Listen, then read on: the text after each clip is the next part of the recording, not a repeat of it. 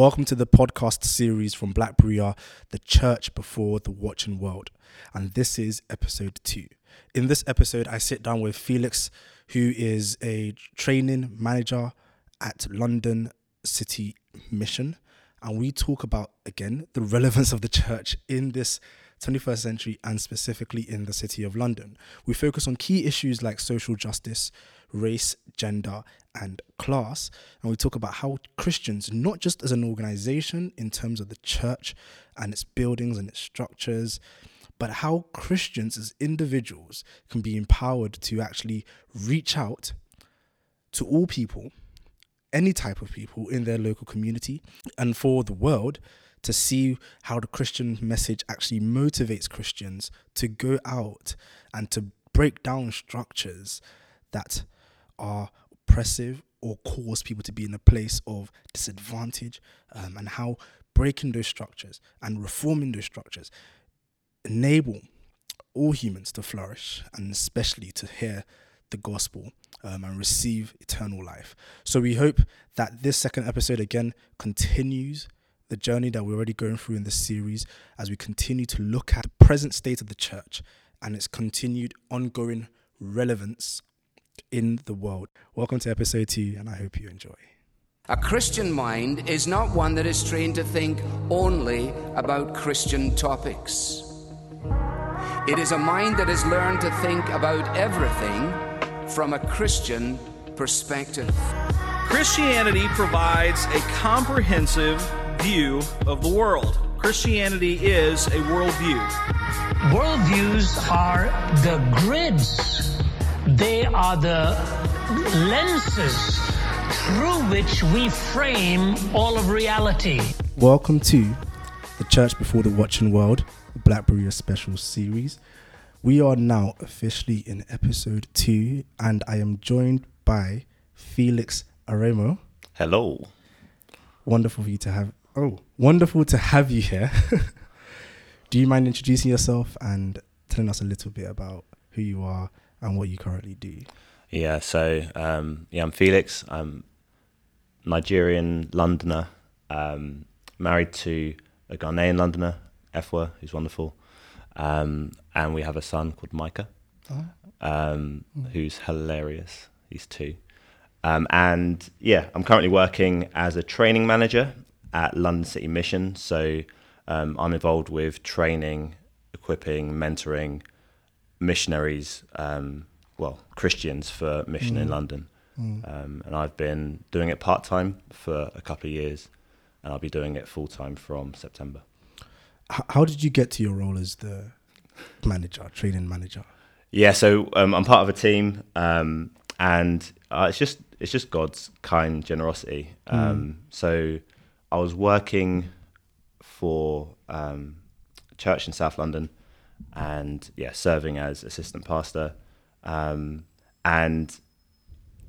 as a church, we were seeking to be biblically faithful, relationally deep, and culturally engaged in the way that we did evangelism, the way that we reached out to people. And there was just a real, resonance, synergy between what we were trying to do as one church and what London City Mission are seeking to do London-wide. And just a series of events where I was kind of looking out for them, they were looking out for me, and it just came together where I was able to meet a particular need that they had in the organisation at that time. So I think a group of missionaries were talking about the need to, they desired to be equipped for mission in the inner city to reach, say, black and working class communities, and they felt the training that they were receiving, there were gaps in the training they were receiving, and so one of the things that I've done since joining was add a few modules to help think about, for example, different black cultures and spiritualities and how we as Christians engage people with the gospel. So, for example, answering questions like, is Christianity a white man's religion? What can you say to that? And yeah, that was a gap in the training that was being provided before, but it's something that's being addressed now. That's there are a lot of avenues that I feel like I could go down, just based on what you said alone, because this entire series, and listeners already know that, is really trying to consider how Christianity is even relevant in our present world, how the watching world are looking and saying, why are you here? Why do you exist? Yeah. And we trying to look at it from the two sides of the church as an organization, as like this institution where there's word and sacrament and elders and so on, but also Christians as individuals, whether through organizations that are explicit or individuals in workplace and so on and so forth.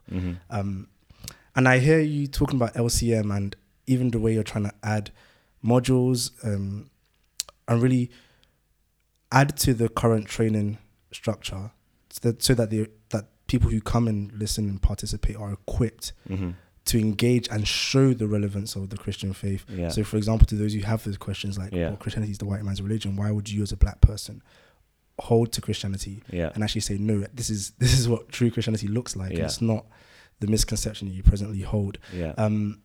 So I want to ask two questions, really. First of all, how do you think LCM as an organization, and maybe you can touch on the history of the organization as well, is equipped to engage the watching world and show the relevance of the Christian faith presently? And also, where do you think your place is in that? So you mentioned a bit about, is Christianity the white man's religion? Do you find that the way God has allowed things to happen in your life is that you're essentially trying to reach a particular demographic, and that can be across any sort of social category? Or do you find that it's essentially meeting the needs as and when they arise?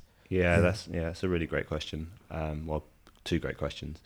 To the first about London City Mission. So London City Mission, founded in 1835 by I think it's a Scottish guy called David Naismith, and what he was seeking to do was, like his vision was to work with churches so that they're, individuals within those churches and the churches themselves, they're reaching out to the poorest people in London. I think that was originally in the East End, and his thing was, rather than just waiting for kind of trained clergy, church ministers to do it, why not have ordinary Christians go out as missionaries? And as they went out with hearts of love, and I think that's a really striking thing. There wasn't a kind of paternalism looking down on these poor people. They were reaching out with love, and they were reaching out with the gospel. And so, for example, when there was a really serious cholera outbreak in London, it was there were like 200 missionaries who went out and they were praying with people as they were as they lay dying, and they were there with the sick. They held hands of people as they died, and they were there just risking their lives to share the gospel with people who society as a whole neglected. And London City Mission today is still seeking to do the same thing. So partnering with churches. So rather than trying to replace churches, I don't know, there's a danger that with Christian organizations that aren't churches, it's easy to kind of sideline the church and be like, I'm not doing it, so I'm going to do my own thing elsewhere. But no, London City Mission recognize that, no, if we're going to reach everyone in London with the gospel, it's not for one church or one church network to do. There needs to be partnership across the board if we're going to reach everyone. And so, seeking to get alongside churches, showing genuine love for people, Christian, non-Christian, and sharing the gospel. But the focus is on the least reached, and you can define that on a number of levels. So I think, I can't remember where it's from, but there's a stat that says 2.5 million people in London don't have a Christian friend. Wow. So 1 in 3. They're not in relationships. They're not in their networks don't include Christians. Yeah. And that might be because they're part of say a Muslim community where you know they're kind of, and there aren't any churches that are seeking to do much. That might be because they're homeless. That might be because they're elderly, and just in their homes. And so if that's the case, then the London City Mission want to be inspiring, mobilizing, equipping churches to get out to those people who aren't being reached. So I guess if for the mathematicians who like Venn diagrams, there's a classic one for London City Mission where you've got the gospel as one circle, church another circle, the least reached as another circle, and London City Mission is sitting in the middle of that, trying to partner with churches to reach the least reached with the gospel of Christ, and showing love as they do so. That's what London City Mission are trying to do. It's not about I've probably spoken more about London City Mission than they'll maybe be comfortable with, because it's not actually about the London City Mission brand. It's about Jesus. It's about making him known. And I really love that about the organisation, that it really isn't about LCM, that it is about churches making Christ known. And that resonates with me. I think so. For me, so I grew up in on a council estate in South London, and hardworking mum from Nigeria, like doing the most to look after me and my siblings, and in God's kindness, had opportunities to progress academically, and I'm in a different situation than my mum and her generation are, and with that, I'm aware that depending on where you live and how much money you will have, and there are certain opportunities that aren't necessarily as open to you. And that's sadly true inside church as well as outside. And so one of the things that I'm passionate about is ordinary Christians, making Christ known. And I just love that passage in 1 Corinthians where Paul's like, not many of you were of noble birth, like not many of you were wise, not many of you are, you weren't celebrities, like God didn't call you because there was anything special about you, like it was all grace. And I'd love for the church to demonstrate that, not just with who's in the pews, but actually who's in the pulpit as well. I'd love to see, more Christian leaders, pastors, evangelists from a diverse backgrounds, and I reckon that will be key to reach the diversity of people. I love the fact that I'm able to work with London City Mission in this season. My heart's always for local church, and so I want to be always active in my church as well, seeking to serve. That's really encouraging. And so how have you found, I guess especially with your own personal history, how have you found your background and skills, training being utilized within the organization, and looking outward towards the world? I've always found myself in more than one world and more than one culture, and I believe that God intends for me to be to be a kind of mediator or bridge builder. So for example, home life was very much it's just very much Yoruba, Nigerian, and so that's home, that's church, but then my school was very middle class, predominantly white middle class, but also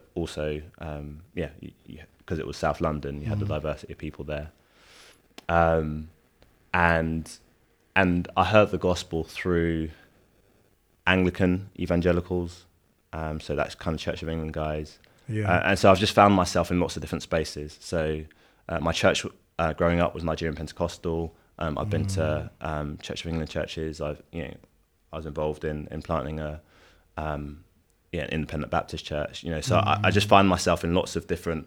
And what's been good about that is that I'm not looking at anyone and saying, yeah, they've got it all right or they've all got it all wrong. I definitely see that we need each other. And I think one of the things that I'd love for individuals and for churches in London is recognizing that we've got more in common than we have like serious differences between us. Like, I'm not saying that what we believe doesn't matter. It does matter, Right. But Jesus said that by our love, that's how the world's going to know us. And I don't think we disagree in loving ways often. And I think that and I get it. So in church world, if you're a church leader, there is so much to do that reaching out to the church down the street, the leaders getting to know each other and kind of fellowship and the congregations getting together and it feels like it's very low down on the priority list. But if our focus was on the 2.5 million people who don't know Jesus and aren't likely to hear about Jesus through the people they already know, if our focus was on that mission field, then perhaps we would find excuses to get together more often and pray together. I feel like even if we can't do church together, we can pray together. Even if we can't do church together, we might be able to fund a third party to start a new church in an area which is being unreached. So I find myself in a space where I understand different groups of people, and therefore I'm able to speak to different groups of people. So God has ordered my life in such a way that I do have opportunities that others don't have to speak in particular spaces, and I'm grateful for that. And I want to steward that well, although I sometimes get weary of certain conversations about race, about class, because I guess in my impatience I want to see change rather than continue to talk. But yeah, God's working on me. That's encouraging. You mentioned that in terms of LCM, the organization is trying to partner with churches to reach the least reached with the gospel. And then you then mentioned that you have found yourself, particularly in your story, being in a place where you have been in multiple worlds. And I'm sure that shaped your ability to interact with sort of like the different camps and bring them together.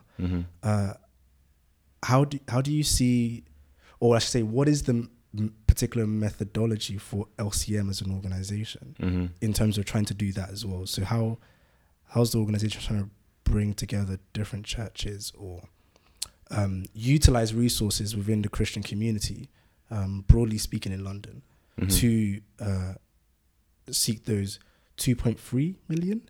2.5 million. 2.5 million people who aren't Christians and don't have anyone in their social network as a Christian. Yeah. So one of the things that London City Mission is doing at the moment is bringing church leaders together, just inviting them into London City Mission, and probably saying a little bit about what the different missionaries are doing all over London, and hopefully inspiring them to think, maybe our church can do that. And so we do that in our training. We do that when we bring church leaders together. But with that, there's lots of space for interaction, and there's an encouragement for church leaders to chat to the other people in the room, and that's important. I think there are several initiatives, whether it's when there's a specific need or a crisis situation. So, for example, the knife crime and the murders in London at the moment, there'll be specific issues where it wouldn't necessarily be London City Mission hosting, but London City Mission using their network of churches to, making sure that people are aware of this event and coming together, and we are kind of praying and speaking to each other about what we can do, how we can help. So the advantage of not being a church and really having the posture of servant, like not just for appearance's sake, but I think that's a reality. By seeking to serve churches, people are aware that there isn't a hidden agenda when we try and connect people with each other. So that's one way. And then, another way is just with the training that we offer, where you get people from different churches coming. Some will come with their church leaders, others will come by themselves. And again, there's opportunities for the people who come to the training to chat to each other. And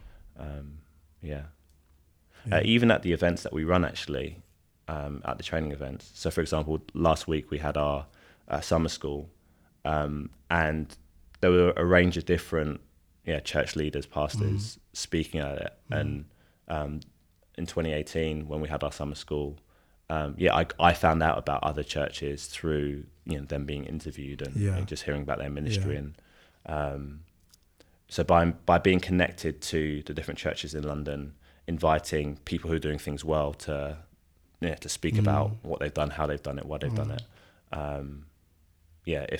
If I'm kind of tuned into those conversations, I'll then be able to connect with the pastors or the churches involved. So I think that's some of the ways. But in terms of connecting with, in the work of evangelism, shall I say a little bit about the methodology there? London City Mission, they're seeking to make contact with people, and that will be done in a range of different ways. And I actually love just the creativity of that. So one of our missionaries, he runs a gym ministry. I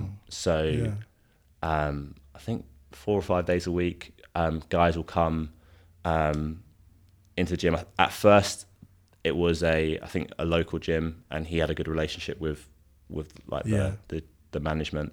But now I think London City Mission has its own gym, and so guys will come through, and they'll do a workout. He's a personal trainer, and they'll work out, and then over protein shakes or whatever, like they'll be having a Bible study, and so that's awesome.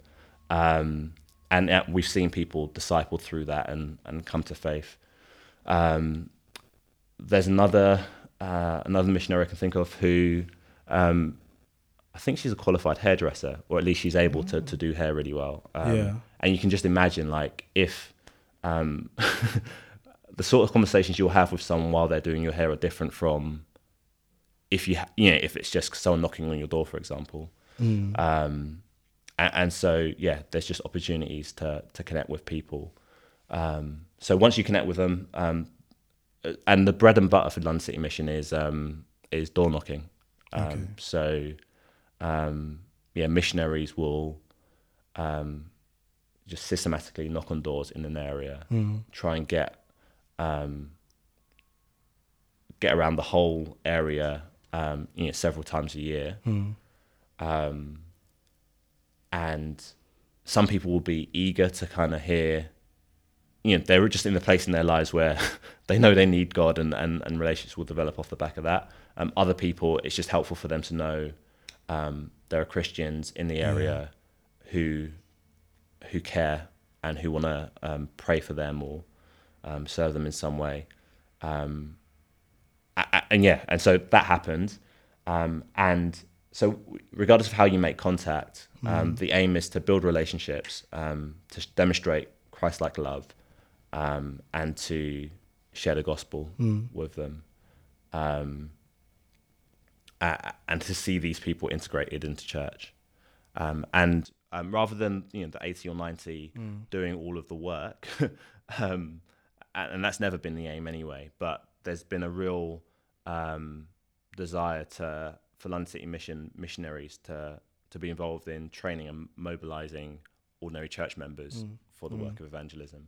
And so the missionaries need to be able not just to knock on doors and connect with unbelievers, but they also need to be able to encourage and equip the Christians within their churches to do the work as well. And so all those things that I talked about, making contact, building relationships, sharing the gospel and integrating into church, that's not something that London City Mission are trying to do themselves. They're actually trying to help Christians and churches do all of those things well. So it's, the desire is for that process to be multiplied across churches, across individual Christian relationships as well. That's a very thorough methodology. And I find it encouraging, especially how it tries to reach sort of every dynamic in terms of relationships that the church has, church within its own members, the church to other churches in the community, the church to the immediate community around it, and so on. And I think that's actually a very good way in which it continues to harness relationships, resources, to really get the gospel out there to anyone, and not just sit in a position where those who happen to have the resources to hear the gospel can hear it, but actually everyone gets, or that the hope is that everyone is in a position and place where they can hear the gospel and receive it. And on that point, I want to go into I think one of the main topics that I would like for you to expound on, which is essentially the area of social justice. What do you think the role is of social justice in the church and for Christians as individuals, and how do you think is important in shaping the task of London City Mission? How do you find it shaping your role as you think about how to engage the communities around the church and so on? So one of the things I found is that Christians can make the mistake of thinking of social justice as an optional extra. And the way they get there, I think, is by saying, they ask the question, what's the relationship between social justice and evangelism? And some would say, they're equally important. Some would say, well, evangelism is more important than social justice. Some might say, no, social justice is more important than evangelism. But I think it's the wrong question. Some people will approach the question by asking, what's the mission of the church? And they'll say, well, the mission of the church is to make disciples, to teach, to baptize, and to teach all that Christ commanded. Social justice is not directly serving that purpose, and so a church can choose whether to do it or not. But I've been really helped by Tim Chester. He wrote some articles in the briefing. I'm sure some of the material will be found in his book, Good News for the Poor. But one of the things that he suggests, and a few other people have said the same thing, is that the best way to approach the question is actually to ask, even if you're going to say, okay, what's the mission of the church? Make disciples. I think you need to ask the question, what sort of disciples are we making? And the answer has to be, a true disciple of the Lord Jesus will love people. So to love God and to love people, to love our neighbours as ourselves, is primary. And to love brothers and sisters within the church family, it's essential. And then when we ask the question, okay, what does love look like in the situations that we find ourselves? It's difficult to avoid the issue of social justice. So, for example, to approach the issue of race and racism, for example, and actually class as well. If you are if you are not white and if you're not rich, that will affect your access to education, healthcare, employment, just a whole range of public services. And you can tell that that's the case because of people will change their names for a job application in order for it to kind of get through the first screening. People will use a different accent over the phone in order to code switching and everything. Just in order to be taken seriously, to be treated with respect. And so there is unjust discrimination just across society in the provision of basic services.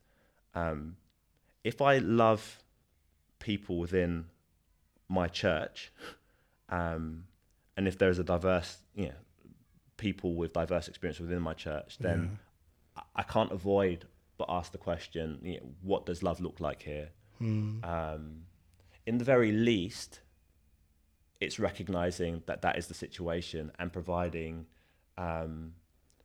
the tools, the framework, the pastoral care that will help someone live faithfully for Jesus in the midst of injustice. And there's tons of Christian resources out there. I mean, as in biblical resource out there to help suffering people cope with life in an unjust world. The Bible's full of that. And yet, if I'm never preaching into that, somehow I'm actually silencing a huge, I'm silencing huge areas of scripture because I don't realize what the people in the congregation are going through. And so, there's, in terms of social justice or social action, it's helpful to think of 4 different levels. 3 of them I've stolen from Tim Keller. 1 of them I stole from Oxfam. So the first is campaigns, where you make known a need to different people. So you don't necessarily meet that need yourself, but you just make it known to other people. That's campaigns. Another level is relief, where you're providing short-term relief for emergency care. So someone is someone is hungry, they need food, so you feed them. Another level is long-term development. And that's when you're bringing someone or perhaps a community to a level of self-sufficiency, so they're actually able to care for themselves. Teach a man to all of that. Give stuff. a man a fish. Feed him for a day. Teach a man to fish. So relief is giving a man a fish. And then long-term development is teaching them how to fish. And then there's reform. That's the 4th level. And reform is saying there are certain unjust structures and systems within society which need to be, which are causing people to be in a state of deprivation. And it's what can we do to just dismantle these structures in order for, then I would need to give less relief. And it's actually, it helps me as I try and do development as well, help people to be self-sufficient, because I'm dealing with the structures that put them in that position of disadvantage in the first place. And so campaigns with that, often, you're just letting people know about just stuff that's going on. But campaigns can be a way of doing reform, because if you're speaking to people with power to bring about change, then it could be a way of dismantling these unjust structures.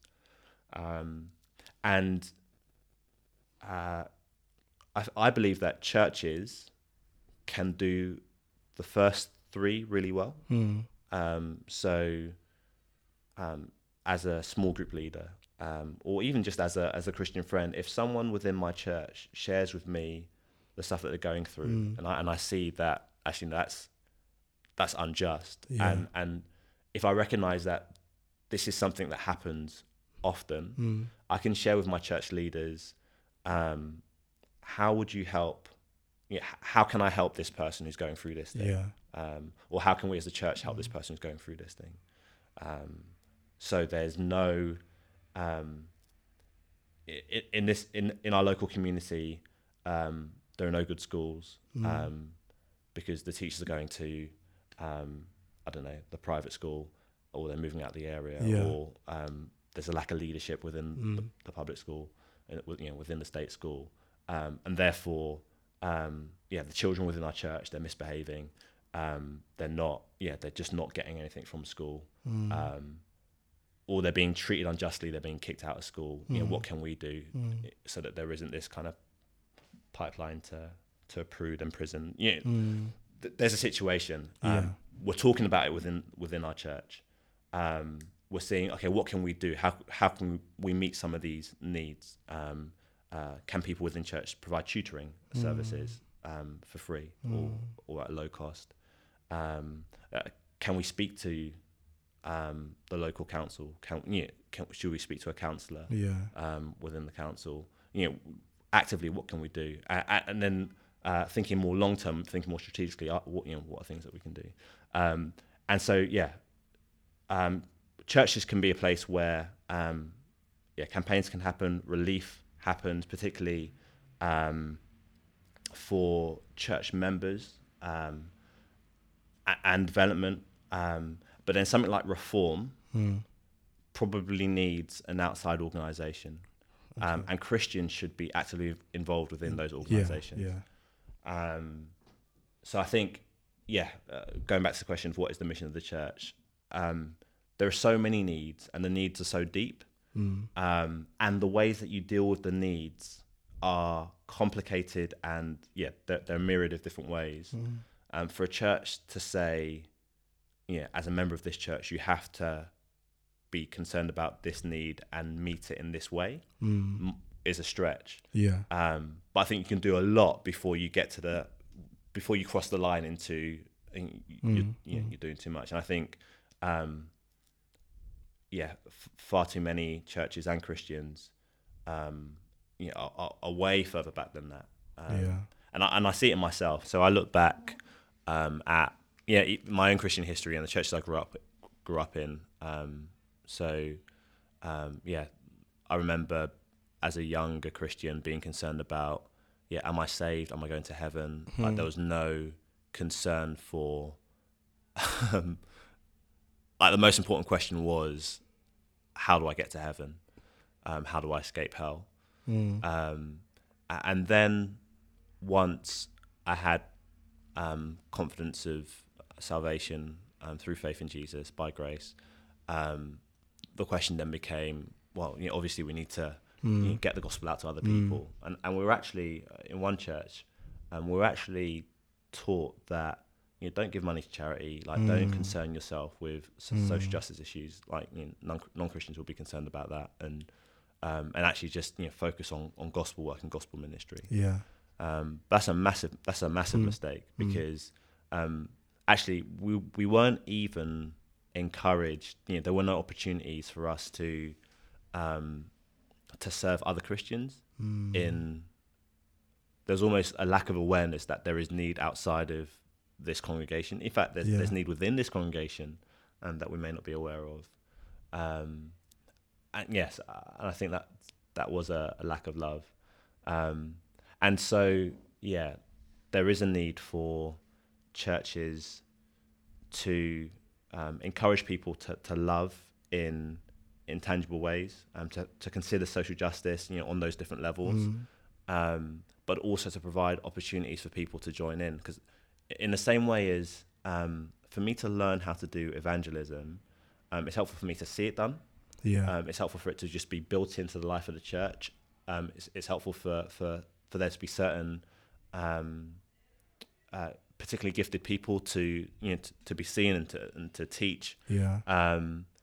I need as much help as possible in order to learn how to do evangelism. I think it's the same thing with issues of justice and just love, with neighbor love. And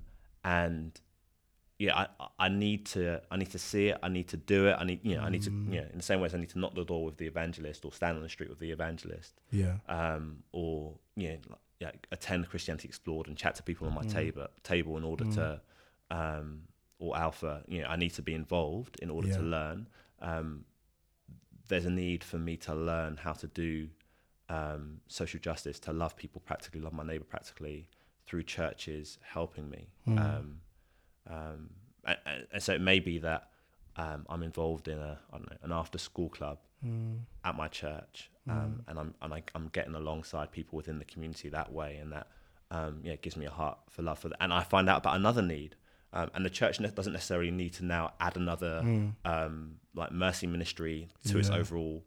But I can be involved with another organisation serving another need. But the church has opened my eyes and given me an opportunity to get started. And I think churches need to see that very much as part of what they're trying to do. So that the mission of the church is to make disciples who love like Jesus. And that call to love like Jesus, to love sacrificially, to love sinners, not just those who are okay, would drive us out to the needy within our congregation, but beyond that, to the needs outside our congregation and out in the community. And I think one church, I'm sure there are tons of churches in the UK who get this, who are doing this really well. But I've been really encouraged by seeing even just the language used by John Piper's church. The church, when he was leading it, they had a kind of mantra for social justice, which was, we care about all suffering, especially eternal suffering. And that was awesome because, that's a really powerful statement, because it says, we want to love people in every kind of way, but we're particularly concerned about their eternities. It wasn't like, your soul is more important than your body. It's just simply that eternity is longer than now. And so we want to meet needs not just for now, but for eternity. And actually, even if we can't meet your now needs, we can share the gospel with you, and we would love to do that. So that's powerful. But then another level you can add to that is from Galatians 6:10, where it says, do good to all people, especially those of the family of faith. And there you get the idea of, I have more responsibility to some people than to others. I have a responsibility as a dad and as a husband to my family, which other people don't have the same responsibility to my family. And then I have a responsibility to my church, and I have a responsibility to the unbelievers around me in my network, connected with me or with my church in some way, right? Now, if there is a needy Christian in another church, because they're a believer, I should have a concern and in the very least should be praying for them. But it may be that there are people around them who have more of an obligation to help them than I do. And so, I want to do good to all people, but particularly those who are believers. And so you put those things together, and the motivation has to be love. So I love and hate 1 Corinthians 13, because it nails me so hard in exposing that, even if I gave all that I have to the poor, but if I don't have love, then I'm nothing. I've done nothing. And so, motivated by love, we want to do good to all people, especially those of the household of faith.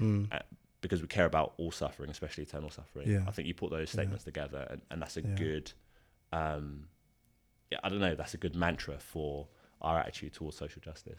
And so in service, in seeking to love others well, how can Christians think about the themes of race and class, so that they are actually equipped to love different people in diverse communities more faithfully than otherwise they would? Good question. And it is, in some ways it's tricky. In some ways it's quite straightforward. So issues of race and class affect UK society as a whole. We see that in the appointment of Boris Johnson as Prime Minister.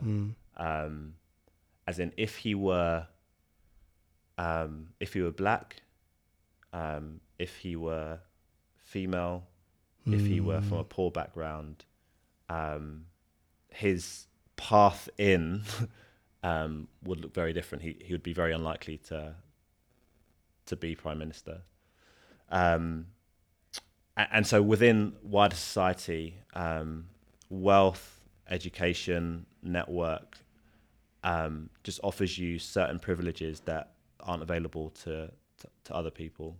You get treated better. Your sins are excused, and in a way that they're not for others who would be villainized. So, for example, was it 4 Tory candidates who talked about their use of drugs in the past, and I guess that might be true of many, very, very many people in the UK have used drugs in the past. But there's a reason why none of them were caught, and their drug use had no impact on their careers and their status and how they're viewed within society.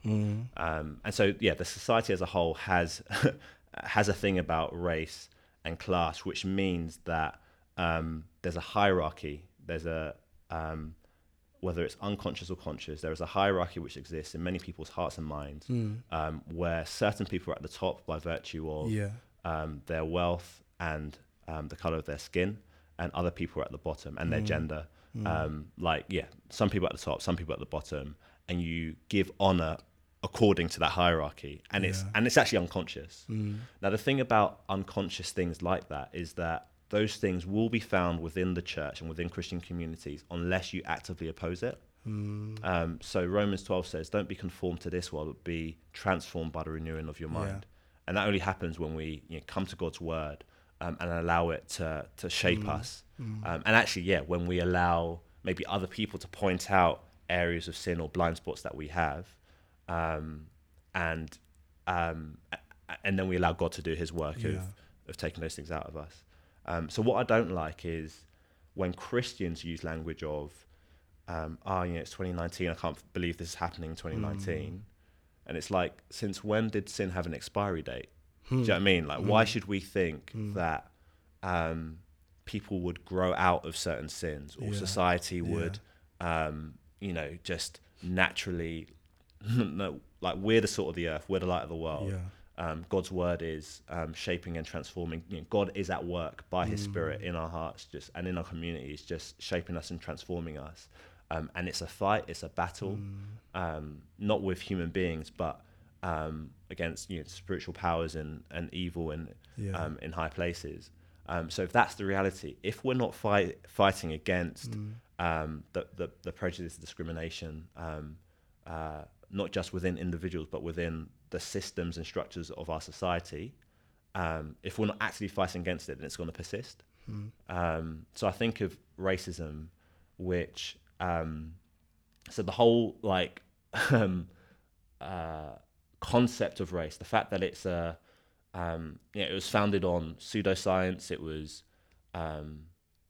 just the idea of that humanity is split into different races. Like, that's a lie anyway. There is one human race. We have different, ethnic origins and backgrounds, but and cultures and cultures and languages. But there is, but the so-called races of white people, black people, Asian people, like the very fact that there exists more diversity within each so-called race than there are between races, kind of shows you that the whole concept is a nonsense. It actually sort of effaces the idea of ethnicity, because if you identify primarily as white, you've erased your French ethnicity or your German, which are two very different histories, or your Ukrainian sort of background, and it's all become just this one big category. The same thing with black. Like, what? Like, on a real, like, how much in common does a Yoruba person have with a Zulu person? Do you know what I mean? Like, in terms of, and there may be overlap, but there might be more similarities with someone from from Europe or from from an Asian country. So so the whole concept is false, but it was propagated in order to justify slavery. Yeah. Right. And yeah, it salved people's consciences, even Christians, to think of, well, they're different. They're not as worthy as we are. It's okay for us to treat them this way. Maybe they're more like animals than they are like human beings. That's really powerful rhetoric and ideology that persisted for centuries, probably for longer than slavery has been abolished for. Does that make sense? So you have an ideology that has been in place, which has been fortified with full science and politics and philosophy and art for centuries, and it hasn't been fought against and demolished with the same intensity as it was erected in the first place. Yeah. Does that make sense? Yeah. So it's obvious that it's going to persist till today, and not just out there, but in us, unless we do the hard work of dismantling. And so, yeah, like there's real work to be done within. Even if I have no influence as to what the country is doing, as Christians, we are the light of the world. We are the salt of the earth.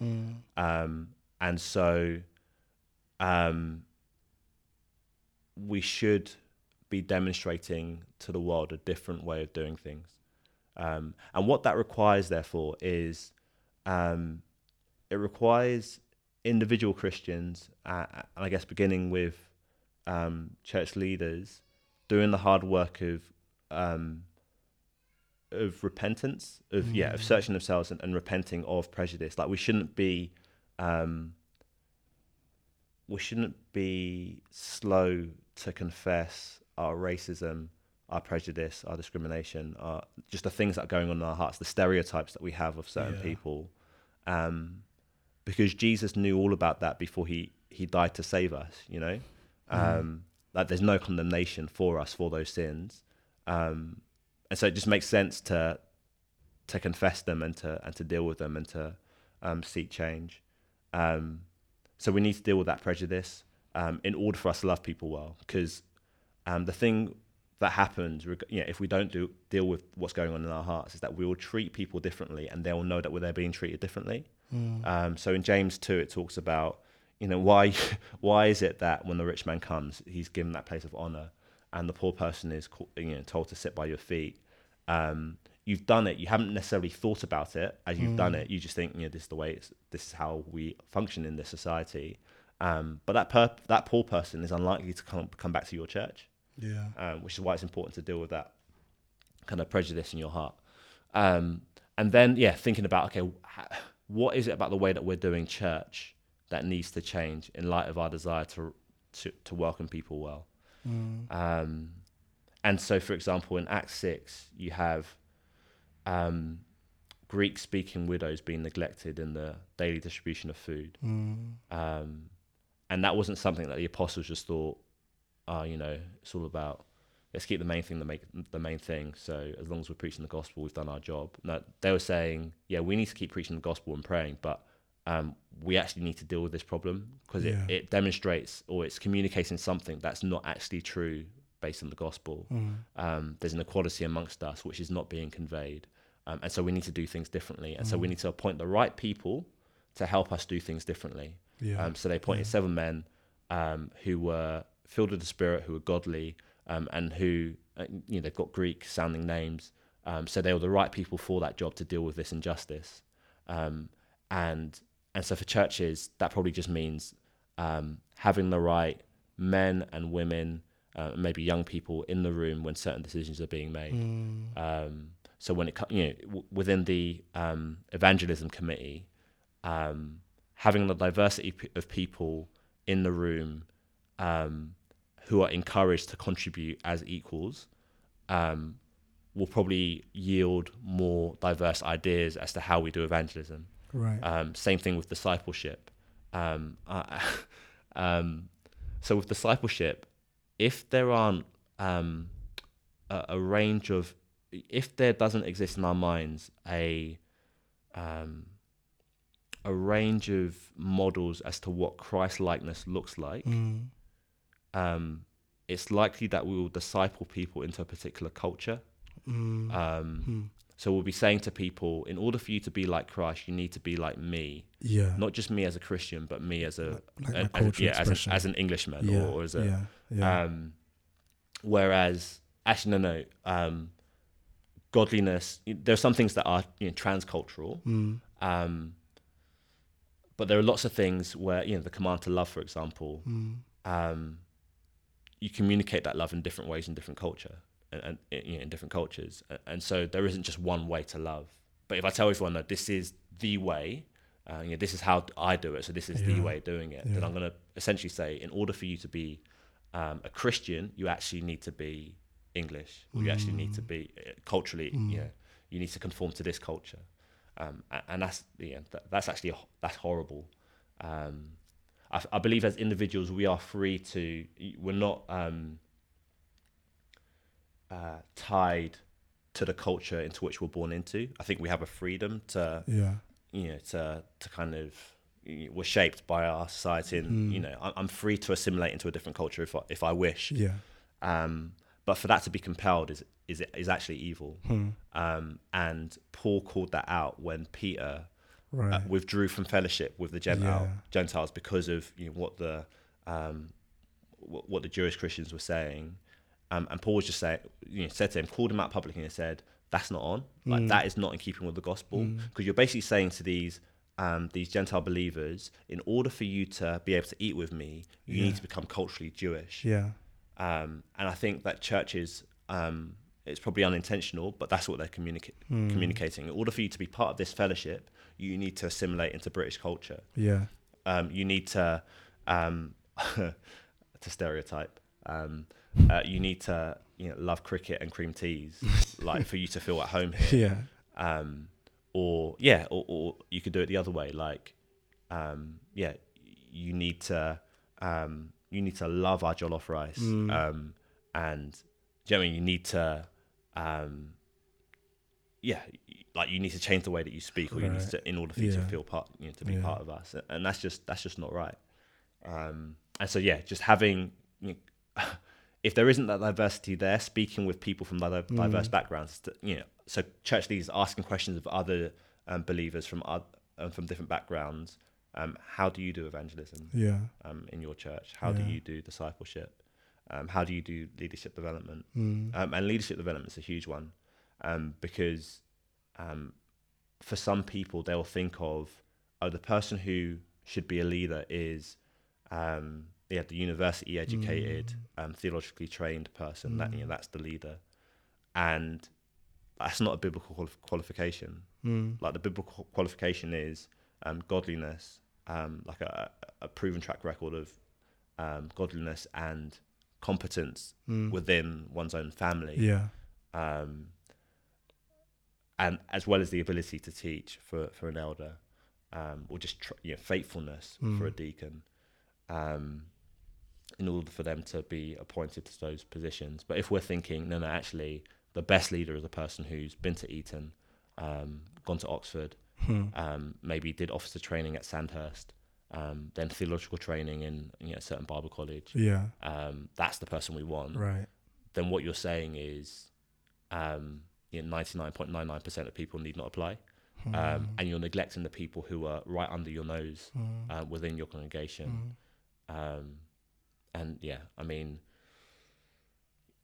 the white working class gang leader who becomes a Christian has actually demonstrated an ability to mobilize people and to there's a quality there. But and so it's ridiculous for that to be overlooked because of the certain stereotypes that we have in our mind. So I said a lot. No, it's been really good, and I mean it's useful categories to think through, race and class, and essentially how we view people. So even like you said about how we assess assessing and conceiving of people's gifts and talents through our cultural lenses, that we unintentionally assume that certain tracks lead to certain attributes, and then we overlook other ones. So, like you mentioned, the working class white gang leader, and just assuming that they have no gifts and no talents as they come into Christianity, whereas we give a huge footing for the person who went to Sandhurst and stuff like that. Or they're high up in their business, and we think, that will translate to church leadership. Who told you? And that's very important for us, just to really do the hard work of separating out our theology from our cultural assumptions, cultural upbringing, so that we are clear on when we're actually just taking our cultural assumption as gospel truth. And then, seeking to not move along those lines. Just to close off that section, are there resources you would recommend on the topics of race and class and on gender as well? I think you mentioned it, and I think that's actually an important category as well. So on those issues, in terms of Christian involvement, Christian engagement, thinking Christianly about it, and trying to really work at moving to a more faithful Christian witness that's aware of cultural dynamics. I'm probably not the best person to give book recommendation. I'm sure you know some books that we should be reading. I think I'd actually want to challenge Christians to read the Bible with those categories in mind, and see what happens. So you read through the book of Ephesians, for example, or you start in Genesis, and you're thinking about what, given that God created human beings, male and female, in his image, what implications does that have for my attitudes towards men and women? You get to Acts 17, it talks about from one man God made all people that they may seek him, even though he's not far from all of us. And you think, actually, there is a oneness to the human race. And therefore, has the society categories of race gone deep within me that I actually think of race as being a real thing, when actually it's a social construct, and a deadly one, an unhelpful one. And so, I think the challenge is for us to read the Bible and to contrast the categories and the values of our society with what the Bible actually says, and the battle and the battle is for us to become more Christian than we are Londoner or British or whatever it might be. So I think that would be definitely the place to start. I think so books by non-Christians. So reading those and thinking, what would I say as a Christian to this person, given what they're saying about race and class? And two helpful books that two books that I found really helpful recently. So there's Natives by Carla.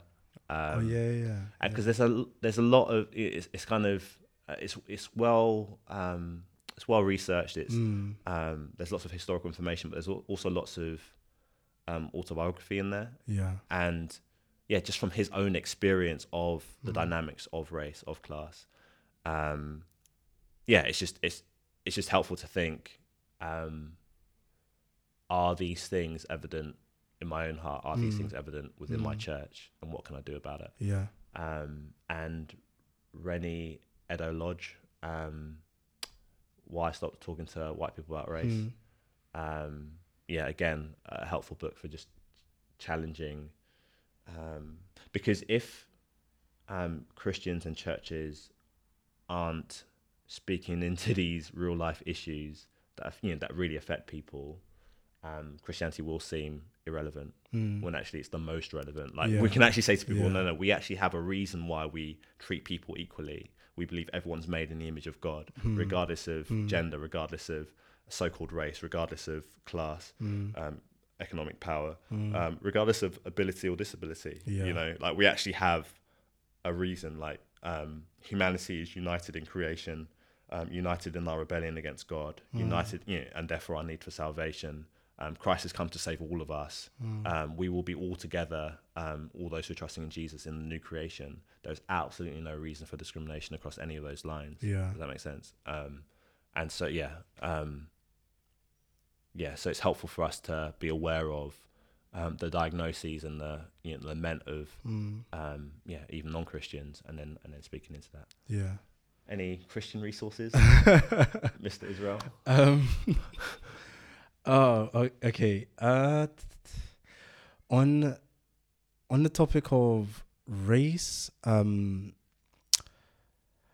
don't have books particularly in my head right now. I do know certain writers and thinkers have spoken quite a bit about it. I'm thinking of people like Anthony Carter, Thabiti Anyabwile, who've and if you research them on Google, on social media, you see a lot of their stuff. There's one book in particular, I only mention it because I just finished reading it, called Glory Road, which is a profile of 13 African American leaders. And that was an interesting book for me to read because it spoke about how essentially they navigated the issue of race while traveling through various theological camps and traditions. And actually brought them to a greater awareness of what race is by entering different cultural spaces and seeing those tensions and those conflicts and navigating all of that. So those are mini biographies. They don't explicitly tackle race, but by virtue of the experiences, I think it's insightful on the topic of race. I can't think of any on class, actually, which is interesting. Reaching the Unreached, edited by Tim Chester, but contains some helpful stuff. So he talks about, I can remember a table where he contrasts like middle class values and culture with like working class value and cultures, and that's quite helpful, quite accessible. Duncan Forbes is like the guy. Yeah, see that I was thinking of him as well. Super godly, super humble, and has been speaking about, as a working class pastor theologian, seeking to do ministry on a council estate. And he's just made available his whole back catalogue of YouTube videos. Yes, and his thing is urban ministry, isn't it? Yeah. So Duncan Forbes Urban Ministry on YouTube, and I guess social media broadly. Have a lot of good resources there. Thank you for the Tim Chester recommendation as well. To close it off, I wanted to speak to 3 different people. You're in Hackney, and you want to close this interview by speaking to church leaders about what they could do in terms of social justice, race, class, gender, seeking to be more faithful witnesses in the community. The average Christian attender, so there's that person who just attends church, they are a Christian, they work at a school or some business, wherever, and they're thinking, okay, what can I do? I'm not exactly a full-time LCM, training manager, but I want to be a bit more involved. I want to be engaged. How can I think about this? What can I do? And then words to the person who isn't a Christian. What words would you give them in terms of the relevance of Christianity in light of our conversation about justice, social action, race, gender, class, and so on? So church leader, church member, and the non-Christian. Yeah, cool. I think to the Christian leader, I'm just very conscious that the work that you do is really important, and it's also very hard. And so I guess the last thing I want to do is to lay more burdens on your back. I actually want to say thank you for the work that you're doing, for your service, for your sacrifice. I don't know, whether you're in a context where many people say thank you. So, I want to say thank you. If you're married, I want to say thank you to your wives, and to your children for the sacrifices that they make. And I also, I guess, in the desire not to kind of put more burdens on, I think I'd want to, encourage you to remember that the first person you're leading is yourself. And then it's your family, and and you're first and foremost a disciple of the Lord Jesus. Yeah. And so my encouragement to you would be to focus on that, to focus on the fact that you're following Jesus. And so with issues of race and class, it's got to begin not with the optics of what your church is doing or seem to be doing. Yeah. It's got to begin with what's going on in your own heart. If you are aware of, if you aren't aware of issues of race and class, particularly if you're working in London, but if you're in any kind of diverse area, that is an issue. And I'd encourage you to read the Bible with those lenses and allow God to do work in you just as a disciple of Christ. And then allow those things to translate into how you actually live, and invite people in to see, you share with people, not in a kind of self-righteous look at me, but as Christ disciples you in certain areas, allow people to see him disciple you in those areas. I'm not giving you anything extra to do. I'm just saying grow as a Christian and allow people to see you grow as a Christian. And then all you're able to, what you're able to say is, follow me as I follow Christ. Yeah. As he teaches me to repent of racism and classism, and I'm allowing other people in to do that. And and once you've done that, I think then you're in a better position to think, okay, how does this change what we do as a church? But I'd encourage you just think of yourself as a disciple of Christ and allow him to do that work. And the work is urgent, but Jesus seems to be in less of a hurry than we are. So as much as I want to kind of say, like, change everything tomorrow, that isn't often how God works in us. So I think, maybe share with a few trusted friends as to what's going on, where you'd like to go, and get them to keep you accountable so that you keep persisting with the importance of this throughout. To the ordinary Christian, I think I want to say that God is at work in the world today, acting with love and power to save sinners, and to grow his people in Christ-like maturity. So that's God's focus. That's what God is doing in the world today.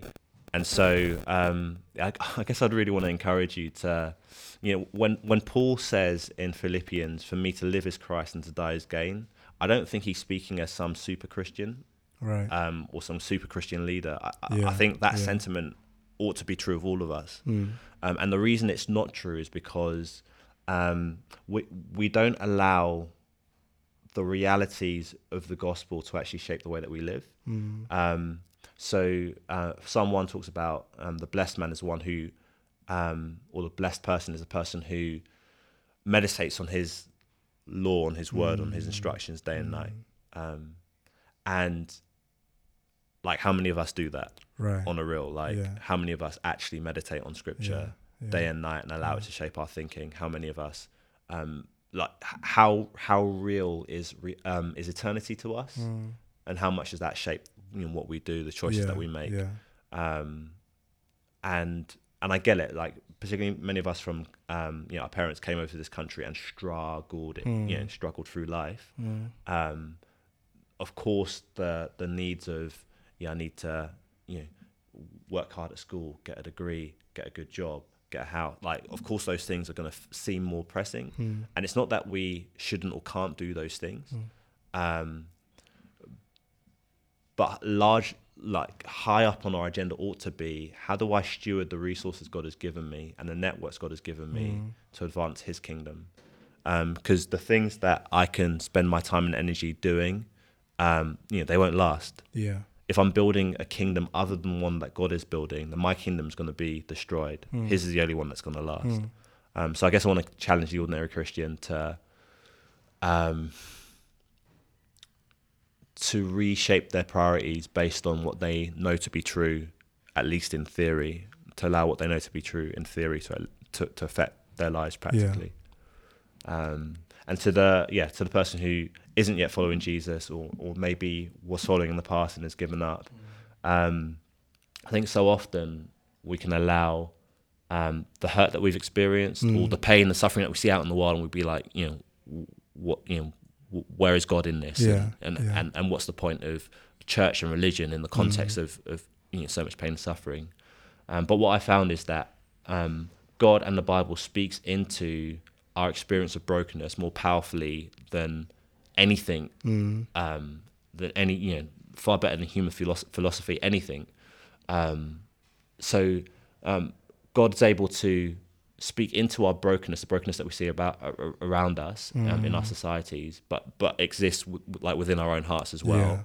And he actually shows us a way where we're no longer part of the problem, but actually we can be part of the solution. So I can lament the brokenness. I can talk about Christians being hypocrites and all that sort of thing, but actually, how am I really that much better myself? Whereas in Christ, he not only deals with our sin and our shame and the punishment that we deserve, but he also calls us to a new life and empowers us for that new life. And he guarantees for us a glorious future.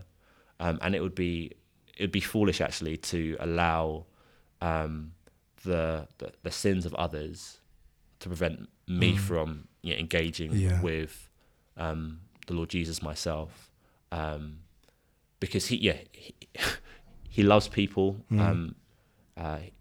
He calls all people to trust in him. He will return as king and as judge. He will right what's wrong. He will heal the brokenness in this world. He will punish evil. And on that day, like, we want to be in relationship with him rather than distant from him. And actually, to be in relationship with him, that does mean bearing with other broken people within Christian community. It does mean that we do need to connect and recognize that even though we can lament what the church is now, we've also got to remember what the church will be in eternity. I stole that one from Andrew Wilson. Shout out Andrew Wilson. We've got to remember what the church will be in eternity, and that gives us hope. That gives us the kind of energy to keep going. So wow, thank you so much. I'm sure for all of you listening, you've just received so much information and so many good points to take away, and I hope all of this is really starting to form how you think about the church in society today, in London in particular, and for Christians, equipping you to think more faithfully about your role, your involvement as an organization, as an organism, as individuals, and so on.